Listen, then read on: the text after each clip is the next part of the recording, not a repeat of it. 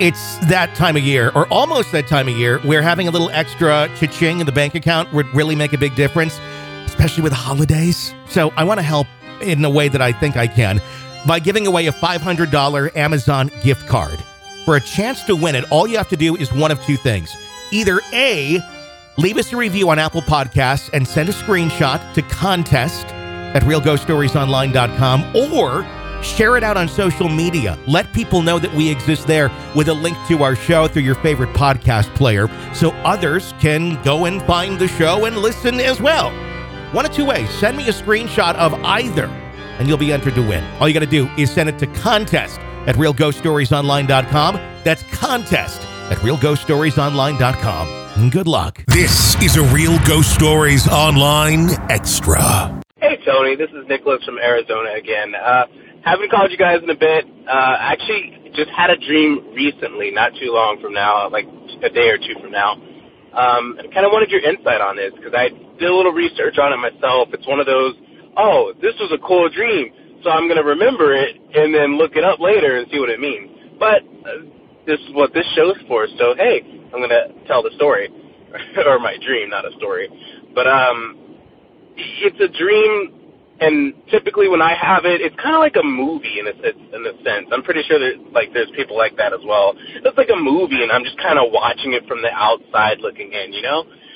So it's kind of like a third-person kind of thing. And half the time I'm not even myself, but in this dream I was myself. So from what I remember, I don't remember the beginning of it. I just remember where it started, and that's when I'm going to start. So anyway, okay. So I'm in like this building, this random building, and I have a desk. Like, the best way I can explain it is my mom recently got a desk for my son, and it's just kind of like one of those children's desks that you put together. And so I was carrying that for whatever reason out of this building when I was approached by two women, and it was kind of like this parking lot area, and they were just shouting at me and yelling at me. They wanted the desk, and they were trying to take the desk from me, but I was reluctant in giving them the desk.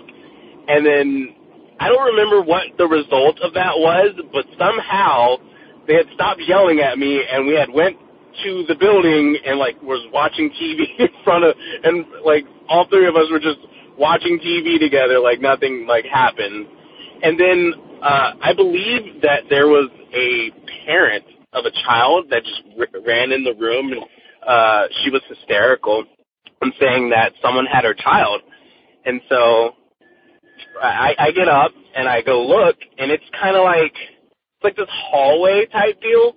And at the end of the hallway, there's like this room, there's like a door, but you can see inside of it. It's like a glass cover thing, I guess, like at a prison, how you can kind of see inside the inmate's room. It was something like that.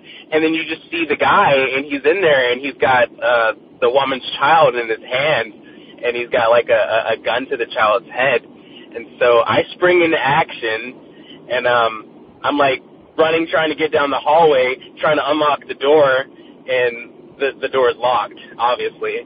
So what I do is I go to an adjacent room that's like right next to it, and somehow I get the idea of I'm going to try to bust this other door down to try to get to that. I don't know. My dreams don't make sense half the time.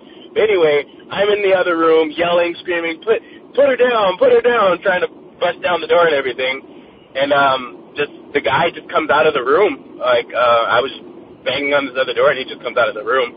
And the parent pulls out a revolver and threatens to shoot the guy. And I kind of scold her. I was like, no, you don't do that. Stop it. You don't shoot nobody. And I take the revolver from her, and she's like, but it doesn't even have any ammo in it. And so I, like, rack it back, or you know how you can pop the revolver thing open? I don't know what it's called, the wheel where the bullets are held. But rack that back. It's full. It's fully clipped out. And I'm like, oh, really? And then I, shoot it into the air, and she just kind of looks down. And so I aim the gun at the guy that has the child, and I'm like, let her go. And, after a while, after talking him down, there was an officer beside me that was like, after we had talked him down and he put his hands up and everything, dropped the child went to the parent, and the guy's holding his hands up. The officer looked at me, and he's like, all right, well, go get him. I'm like, what are you talking about? You're the police guy. You go get him. I'm the citizen. You go arrest him. You're the cop. So that happens.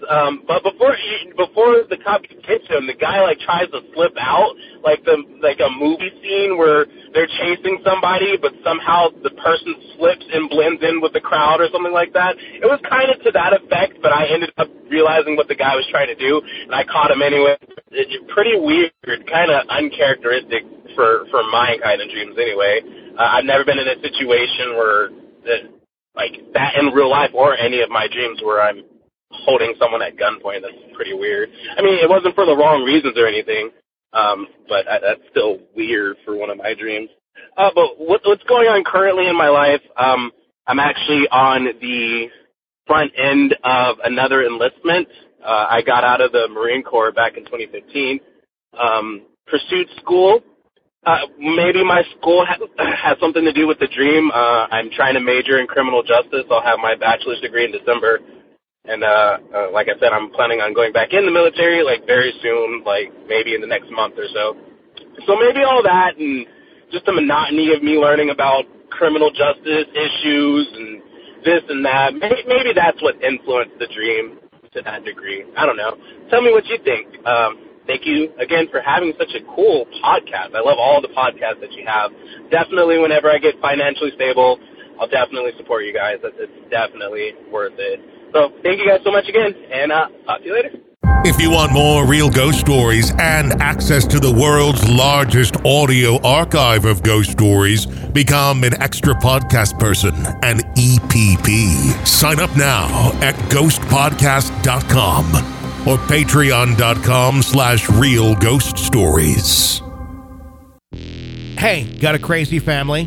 Love hearing stories about crazy families? Then you need to check out our brand new podcast called My Crazy Family, available wherever you get podcasts. Just search My Crazy Family right now, press subscribe, and don't miss any brand new episodes of My Crazy Family. You can even share your stories if you so please.